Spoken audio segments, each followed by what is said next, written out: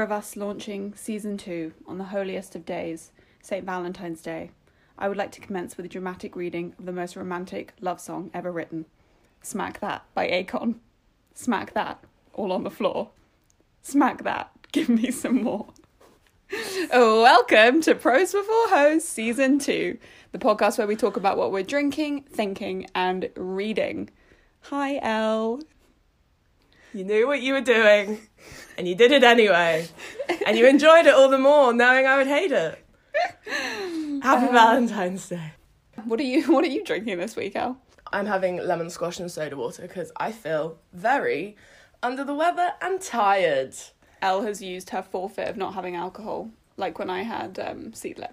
I am drinking a delicious scotch that your dad bought me for Christmas. Thanks, Papa. Thank you, Richard. It's a Glenlivet Founders Reserve, which is, well, we'll tell you how it is at the end of the podcast. Spoiler, it's lovely.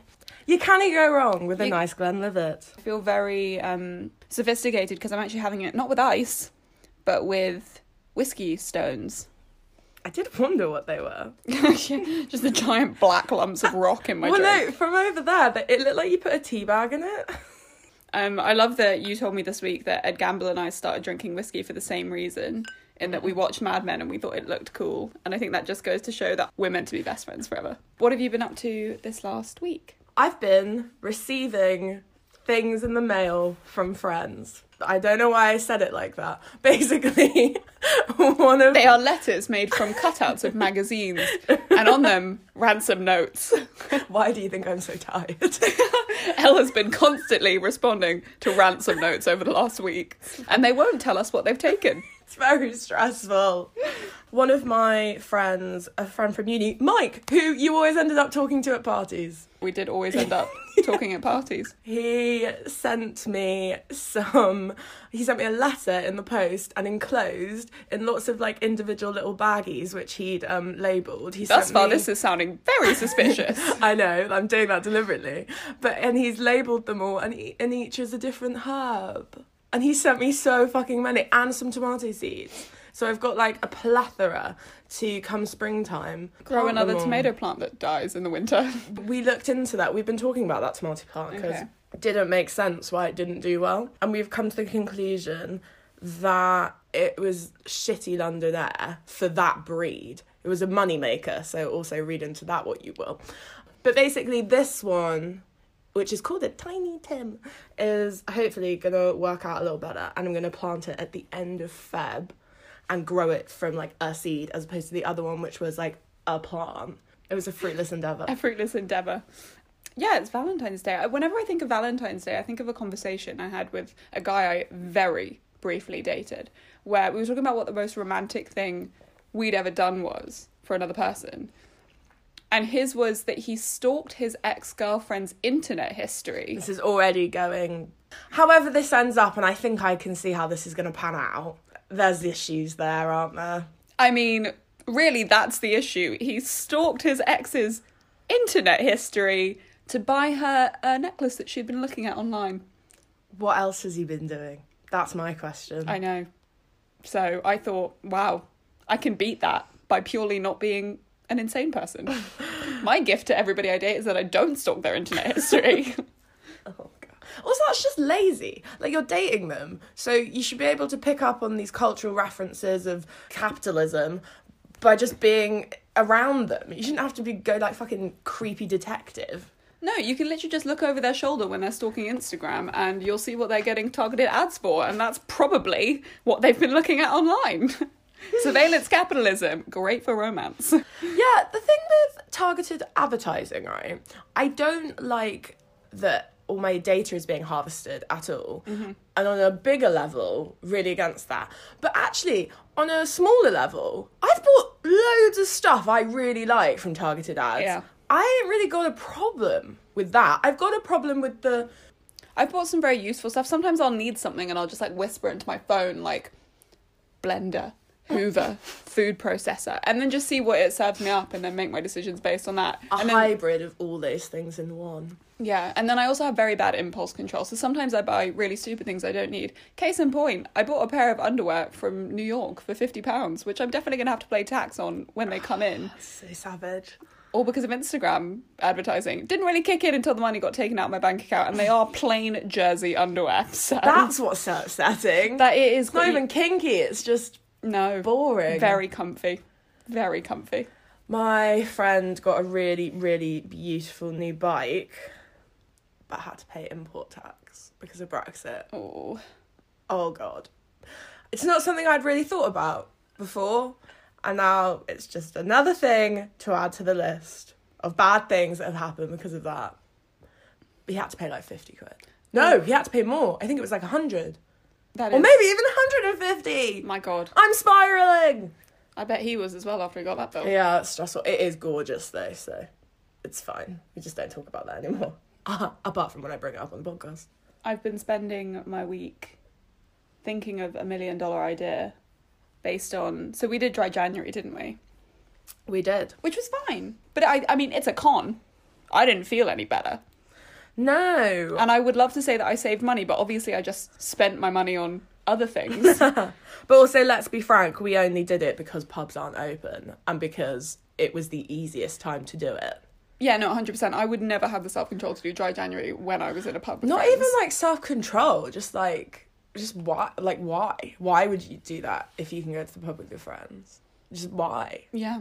You only live once. Why are you depriving yourself? Yeah, mind you, people did say that to me. They were like, why are you doing it in January in a lockdown? Like, you need some joy. And I'm not gonna lie, there are a few Friday nights where I felt really crap, and I can imagine that if 2 hours previously I'd had a few glasses of wine, that wouldn't have happened. But hey, it's fine. It's good to sit with your suffering. But I've been working... So last month we did Dry January. This month I'm doing a yoga challenge. I'm becoming a new and exciting and bendy person in 2021, I've decided. A bendy boy. I feel like you're bending the truth. I mean, it's early days, and truly I'm starting from a base point of zero flexibility. So, but yeah, I've been doing yoga with Adrian's challenge that she did in January. I'm just doing it a month late now that it's trendy and vintage. For somebody who like struggles or does a lot of strength training, like I really find it difficult. Low-key flex. Low-key flex. Literally a flex. Absolutely ripped. I find it really frustrating how difficult I find yoga. Because I'm like, yeah, sure, can deadlift, squat, whatever. And then it's like, okay, now just lie on your back. And I'm there for like 3 minutes. I'm like, why does this hurt? I'm so confused. Like, I struggle to sit with my legs crossed. Yeah, I remember seeing that for the first time and being genuinely troubled by it. You know, it's pain from minute one for me. She thinks, like, Adrian thinks she's easing you in with that first 3 minutes. But honestly, that is the most uncomfortable for me. But yeah, I was thinking, it kind of reminded me, like, the way that you require this kind of secret strength for yoga reminded me a lot of the Kama Sutra, and this is relevant to Valentine's Day, but this is my $1 million idea, okay? Kama Sutra yoga. I think that exists. Does it? I'm pretty sure that exists. But I think it's a brilliant idea. Like, if you've ever tried any of the Kama Sutra poses for comic effect or, bless you, an attempt at genuine sexual pleasure, then I think you'll find it's probably similarly challenging. I can imagine the lawnmower requires similar core strength to, I don't know, dolphin pose. Which of those is Kama Sutra? I'll leave you to decide. I was just about to say, like, which is which. But I just think, I think there's a real market here to hit 2 birds with 1 stone. Learn yoga and also get bendy for your next bang. I'm pretty sure that there are books out there. Okay, but what about classes? Because books is one thing. Oh, definitely classes. On, like, a little commune in yurts. Of course. It does, yeah, it would have to be in a yurt. 100%. It would have to be in a yurt. Well, you know what, I'm going to have to do some research. You know what? I'll buy you a lesson. And don't you worry about it, hun. Will you be doing it with me? Absolutely not. Absolutely not. No. I'm just saying, if that doesn't exist already or isn't mainstream, there's a gap in the market. Can you go to that class on your own? Do you think they'd pair you up with someone else who's gone there on their own? I'm not going to lie, in my mind, you're not having sex with the person while doing the yoga. No, you're not having sex, but... You are merely assuming position and holding it. Because if you yeah, can but hold you're going to need someone... Minimum 2 people are required. You can do it in pairs, just keep your clothes on. If anybody who can actually do yoga or any of the poses from the Kama Sutra book want to get in on me with this, hit me up. Oh, God. Pyramid scheme, literally. You might regret that. What else have we been doing this week? We've been watching Celebs Go Dating every night. We love consistency. If you didn't know, there is basically a fake Love Island on at the moment where... But it's not like Love Island because they're not all equal. No, the celebrities are better than us. Well, they get treated a lot better, don't they? It's quite savage because they get to essentially... Like, obviously in Love Island, if you... We need to describe what Celebs Go Dating the mansion is. You can describe it. I feel like They've taken a number of celebrities in inverted commas, Yeah. and put them in a house, but because it's COVID, they've then got all the lay people. Actually, though, I'm pretty sure that they've taken all the normal, inverted commas, people from Instagram. Yeah, they've taken, like, very small-scale micro-influencers. Oh, so it's the people that would go on Love Island are the Yeah. normal people in Celebs Go Dating. Yeah. And so they've taken them in, and they also live in the house. So, and it's, oh my God, the interior of this mansion in Surrey is grotesque. It's disgusting. I think it's harder to make something look that ugly than it is just to make it look fine. Yeah. Oh God. They definitely actively ruined that mansion. Yeah. It looks like Big Brother circa like the 90s. It's... And I never even watched Big Brother. The celebrities date the people, but as soon as it's not working out anymore, then you just get all these shots of the non-celebrities just leaving through the front door with their awkward little suitcases. It reminds me of that scene in Pitch Perfect where she has to drag the chair, but the non-celebrities have to, like, drag their suitcase across, like, gravel when they get kicked out because none of the celebrities fancy them. Oh dear. Yeah, it's tragic, but it's what we need right now. Yeah, I just need from 9 to 10 every evening for my brain to melt. It's just nice knowing that whatever happens in your day, nothing, that will always happen at 9 on E4. Reliable. So any kind of stability at the moment is welcome, even if it's just trash TV. I'm intrigued to see whether they'll do Valentine's Day in the mansion, because I don't think they're in it, like, at the moment. It's not, like, live or anything. But obviously it will be shown on air on Valentine's Day. And I reckon there's potential there for some fun. Do you even like Valentine's Day, actually? I do. I feel quite torn about it because on the one hand, you know, most of me wants to be like, ugh, stupid holiday made up by capitalism, tell people you love them every day. Then the other part of me is pathetic and a real sap, and I just want people to buy me chocolate, and yeah. Guess if I like it or not. This isn't going to be very good because you already know the answer. You do like Valentine's Day. I love Valentine's Day because I love an occasion. We do love an occasion. And the capitalist thing is true, but it doesn't have to be about buying things. I'm going to go really like, now. But it's like Christmas. It's not about the buying things. Like, it has become, and you now do loads of those things, but it's not about those things. And you can have just as nice a Valentine's because someone made you a card and wrote something nice in it than if they also bought you flowers. I do love flowers. And bought you chocolates.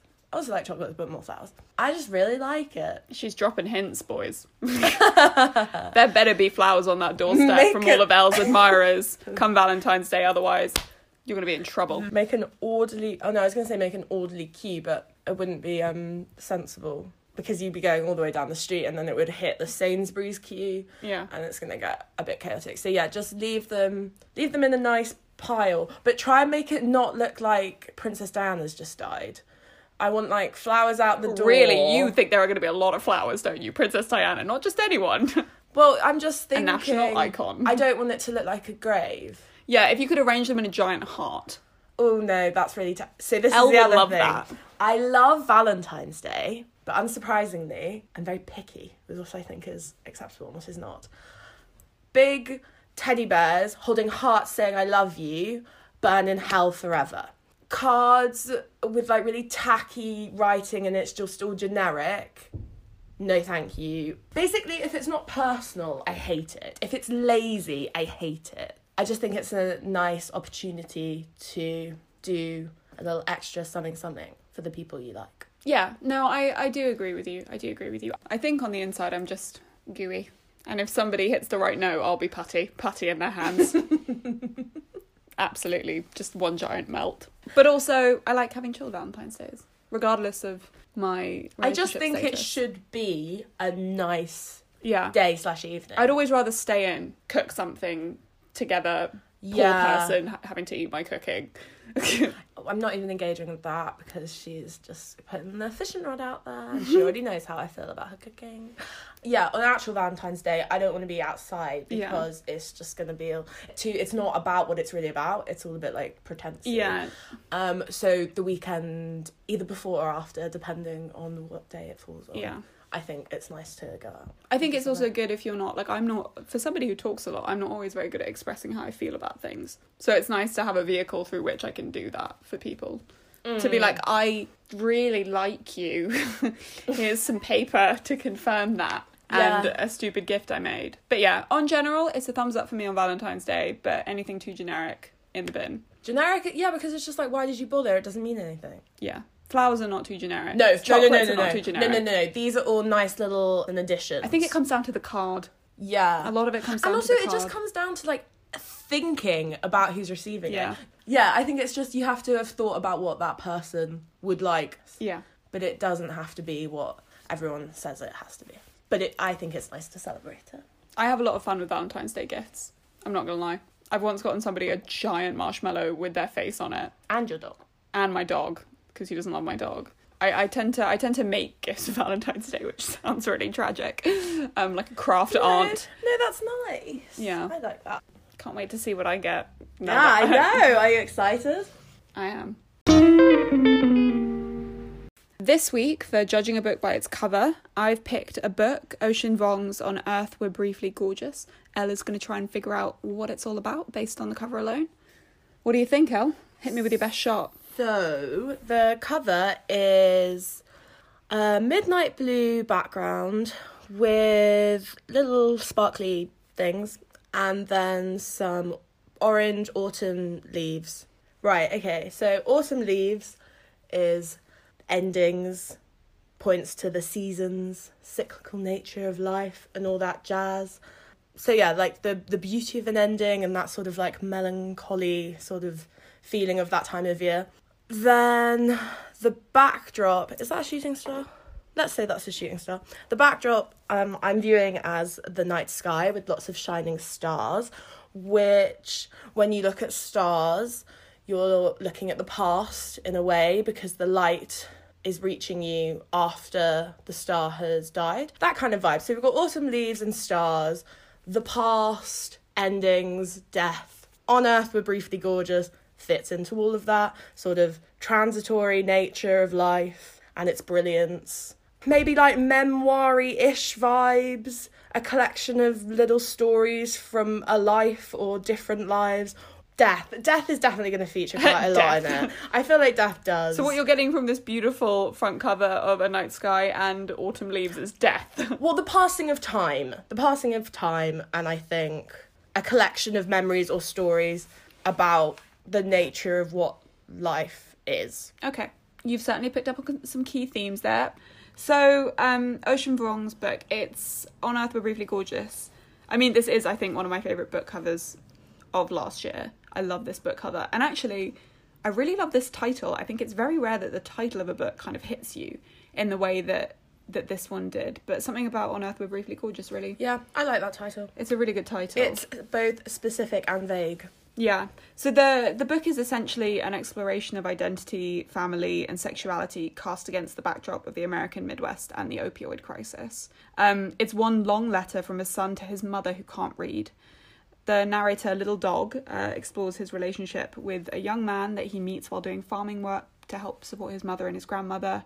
And the letter delves not only into Little Dog's discovery of his sexuality, but into a history kind of in Vietnam from before he was even born, and the lasting effects of war on people and relationship. This is his debut novel. He's actually a poet by trade. And there's a really wonderful kind of rhythm and lyricism to the way that he writes. He has a way of building up relationships really quickly and intensely and then just slowly breaking them down and kind of breaking them open in this really devastating way through death, through estrangement, through war. And it all kind of ties in to kind of culminate his family history and his position in the world based on this history and based on how he interacts with the world around him, kind of almost through the experiences of his mother and his grandmother. And yeah, I think it's really interesting because actually you know, it's a fact that our trauma is passed down through generations and that it becomes part of our genetic code. And I think that's really interesting, the way in which that kind of subtly informs, I mean, that fact is never explicitly stated, but it's really clear how trauma can be passed through generations. It can impact you as a person, even if it's not directly happened to you. And there's a real intensity to the plot, which kind of spans decades, but feels incredibly immediate. And I think that in part is his choice for the entire book to be written as a letter. Even though it doesn't really feel like a letter, it's very kind of prosaic. Is it a bit memoir-y? So it is based on Ocean's life, but it's not an autobiography or a memoir. Okay, It's but like a fictionalised version of events, essentially.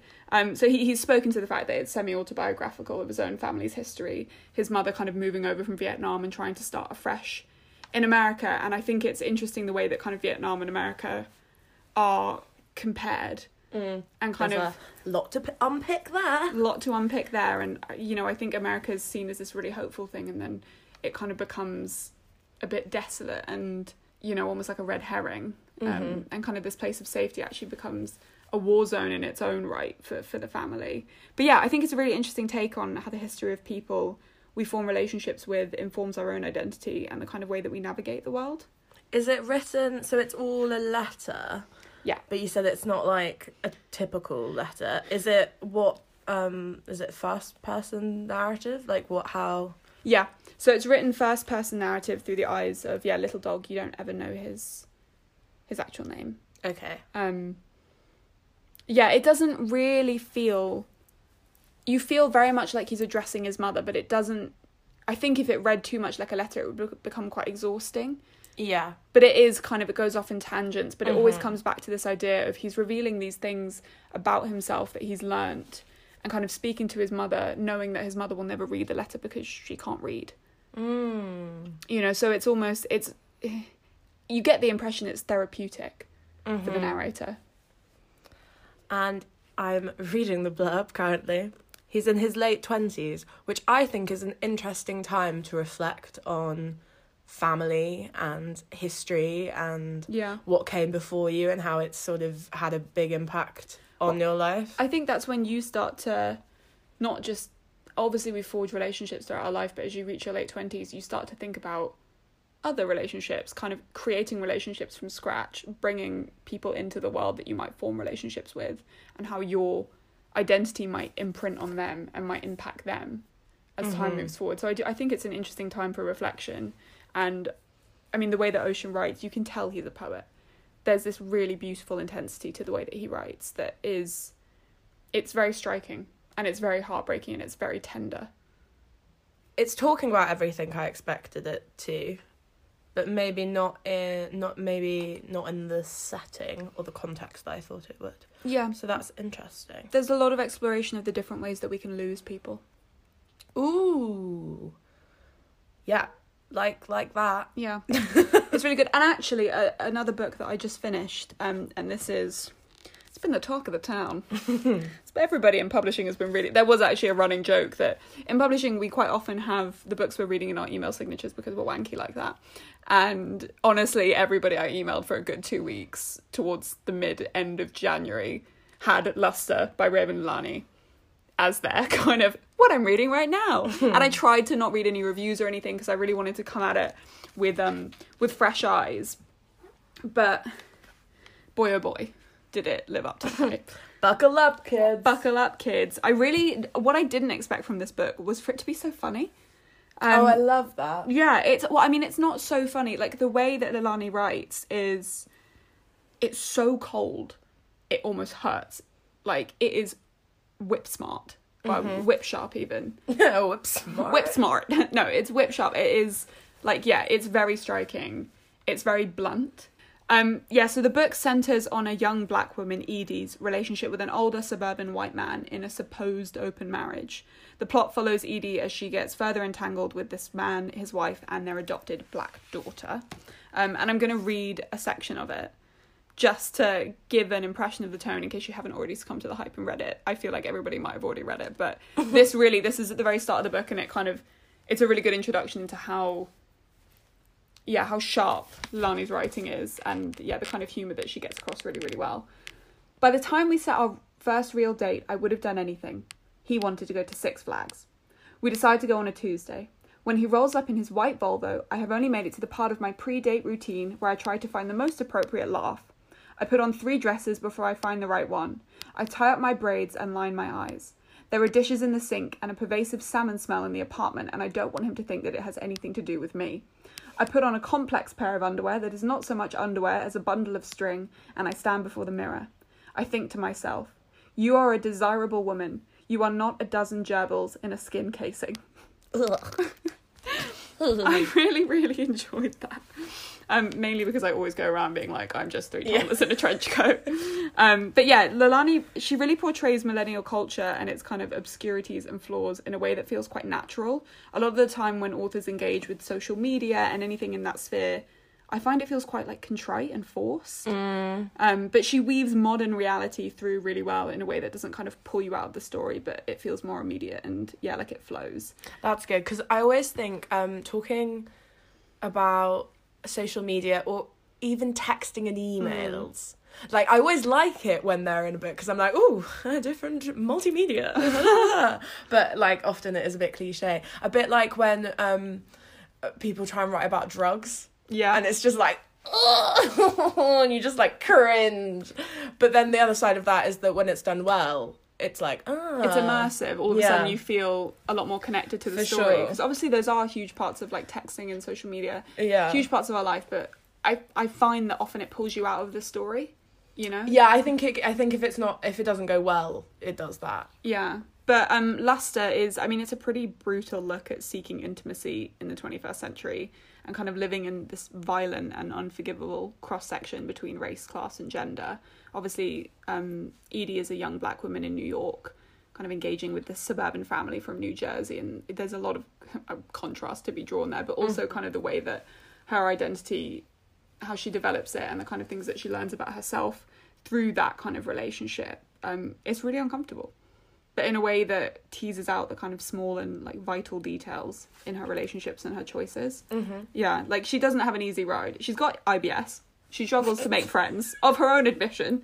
Her romances often turn violent, and her mother committed suicide, but there's like no self-pity in the way that she writes. Like her suffering is stated as a matter of course. Yeah. And I think like that. Yeah, I think it's her own ambivalence towards it that really brings to light the kind of structural inequalities behind a lot of what she's had to go through. And they really highlight it and show that these things often, you know, for that to kind of be par the course for somebody and for them to not acknowledge it being like extraordinary trauma, I think makes it more obvious to an outsider reading about it sometimes. Yeah, it's a real mastery of kind of a microcosm of a social ecosystem that people navigate and kind of how we should understand it. But yeah, there's no forced redemption arc either, which I like life just happens. It just keeps moving. This is a snapshot of somebody's of a time in somebody's life. I really like that. And things are learned, things are unlearned, things happen, things go wrong, things go right. Like it really feels like a genuine piece of writing. But it was actually interesting reading On Earth We're Briefly Gorgeous and Luster like back to back, because they explore quite a few of the similar themes. So with Luster as well, she talks a lot about her mother, and kind of her father actually was also in a war, was in the Vietnam War. You know, and kind of how these relationships with her parents have kind of fed into her experiences and her understanding of the world around her and the things that she's been brought up with. So they kind of both tackle it, but in really different ways. You know, it's good. It sounds good. I mean, you can get through it pretty quickly. It's not super long, and I'm not going to say it's an easy read, but it's a, you know, you're not going to spend ages agonizing over sentences. There's a real craft to the way that Leilani writes sentences, but it's not trying to be too much or, you know, over the top. Yeah, it doesn't make it difficult. Both these books, I think we like to think we're our own people, and I always find it interesting when writers force us to reckon with that and to kind of reckon with the way that we form our own identities, and both Ocean Vuong and Raven Leilani have done that incredibly well in their first books. I'm excited. Are they both debuts? They're both debuts, so I'm excited for more. That is exciting. What have you been reading recently? So, not that recent, but over Christmas. But we've been away. So recent for you guys. Actually, I'm going to talk about 2 books, and there's a theme. Not deliberately, but there's a theme. We love a theme. So, first up, I'll talk about The Testament of Gideon Mack by James Robertson. This one hit you hard, didn't it? Which is, just let it be known, one of the best books ever. It's such a good story, but it just lingers with you. It's just so good. Thank you, mother. Thank you, father. I literally grew up with this. I remember just seeing this cover, which it's got like a tree and there's a little hill and there's a minister and he's standing next to a depiction of the devil. And this cover, like, I just remember seeing it in the house growing up. And I remember my parents both loving it. It was only until a few months ago that I was like, you know what, I'm going to read it. The time hath cometh. If not, why not? Yeah, and I don't know why it took me so long. Oh, look at that. Longlisted for the Man Booker Prize in 2006. They knew what they were talking about. Apart from it didn't win. I can't remember who won in 2006. I was about to be like, were we alive then? We were definitely alive in 2006. We were well into life. We were 10/11. First beginning to feel its aches and pains. We were becoming conscious. But essentially, it's about a Presbyterian minister in a northeast Scottish coastal town who doesn't believe in God and meets the devil. Love it. So, like, honestly, from that, aren't you just hooked? Yeah, that sounds really good. I want to read that. It's so fucking good. And it unpicks, it sort of looks into the dynamics and politics of a sort of small town and the changes that happen throughout sort of history. So it's set, like, now, but sort of talks a lot about the history of the place and the landscape. And so, yeah, the dynamics of a small town, the dynamics of the interpersonal relationships, him and his family. His father was a minister. Ooh. And then the structure of it is that you've got the prologue and the epilogue, but the middle is the Testament of Gideon Mack, which is his story, told from a first-person perspective. But in the prologue, basically, someone approaching a publisher, being like, I've read this crazy tale. Like, it needs to be published. Yeah. And then the epilogue picks that back up. Yeah. I've never seen an epilogue used more perfectly in a book. It changes your whole perception. So what kind of genre would you put this in? I have no idea. Yeah, I was going to say, because it's... I have absolutely no idea. I find it very interesting... Just good. Just a that good it was... That it was longlisted for the Man Booker Prize purely just because the cover looks quite mass market. No. Not at all. That's really interesting. I really want to read that This now. was 2006 though, so I feel like mass market in 2006... Yeah, that's was true. Do you know what I mean? What we now think is mass market would have been like word art. Exactly. Obviously, it's not that long ago, but is What's the kind of pace of it? Like, is it quite jaunty or is it quite introspective? No, very introspective. Okay. It follows his whole life from his childhood in the Manse, which is where he lives as a minister and where he grew up with his father and his mother, and goes from that through university to meeting his wife, falling in, like, all of this, his whole life essentially. And it talks about what belief means, what faith means, insanity. I think I read one review that said it was as much about mental health as it was about the supernatural in organised religion. I don't disagree with that, but I feel like that maybe puts it in too neater terms. Religion is the opiate of the masses, or kind of reckoning with your mental health against a backdrop of religion? Like, what? It's not explicit at all, it's just the experiences he goes through and meeting the devil and the questions around that. Obviously people don't believe him, he's a minister, all the complexities with that, and his state of mind and where he gets to. It's tricky because he's not doing okay, but also he's very with it, but then you're reading his testament from his perspective, which is why the use of the epilogue is really interesting, when you've been in this journey the whole time and then suddenly you're out of it and it's other people talking about him. And there's a line in it which is about religion and madness and the sort of intersect of that, which is, for what is religion if not a kind of madness, and what is madness without a touch of religion? Almost feels like you're walking alongside him throughout the whole tale. So whilst there's ambiguity and confusion, you feel like he's such a steady presence that you're just with him throughout all of it, which is interesting because obviously he's a minister, and that's what a minister, especially in a small community, is supposed to do. And it taps into those ideas about how that's changing as, like, society becomes more secular, and what the role of the church has in that. And there's another line which is, I can't remember it word for word, but he's saying that he doesn't feel the feelings. He just can he can pretend that he's feeling the feelings. Yeah. Like, he can be a good minister, not because he believes in God, but because to be a good minister, you actually don't need to. Well, it's quite interesting. Did you ever read Alain de Botton's Religion for Atheists? No. It kind of, I mean, obviously it's non-fiction, but it really explores a similar thing of what actually is religion when we come down to the heart of it. Forget God, forget the things that you have to believe in above and beyond the everyday. What it is it's, in his mind, it should be and can be used for non-religious practice by pulling on this kind of idea of community. Yeah, which is exactly being together. Why he decides to follow in his father's steps eventually, after uni, decides to do that. And that's quite a big part of it. Yeah. I think it sounds almost a bit fantastical, but it's not. It's just not. It's very, life and very relatable. And there's one bit he's talking about when he's at uni. It's not particularly, beautiful language. Mm-hmm. He's not done anything crazy. It's not that, me or you couldn't write that. Yeah. But it's the fact he did, and it's so succinct, and I feel like it nails the feeling. So I'm going to read it out because it seems silly that out of a book with such, fascinating things happen, I've picked this, but I just like it. Walking through a deserted city in the hours before dawn is sobering way beyond the undoing of the effects of alcohol. Everything is familiar and everything is strange. It's as if you were the only survivor of some mysterious calamity which has emptied the place of its population.